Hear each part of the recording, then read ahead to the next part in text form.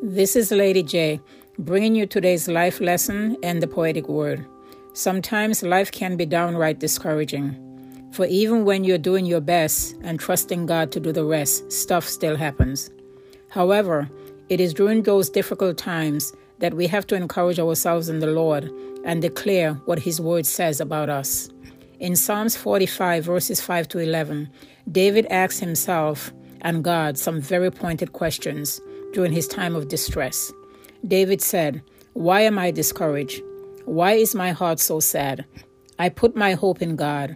I will praise Him again, my Savior and my God. Now I am deeply discouraged, but I will remember you, even from distant Mount Hermon, the source of the Jordan, from the land of Mount Mizar. I hear the turmoil of the raging seas as your waves and surging tides sweep over me. But each day the Lord pours His unfailing love upon me, and through each night I sing His songs, praying to God who gives me life. O God, my rock, I cry, why have you forgotten me? Why must I wander around in grief, oppressed by my enemies?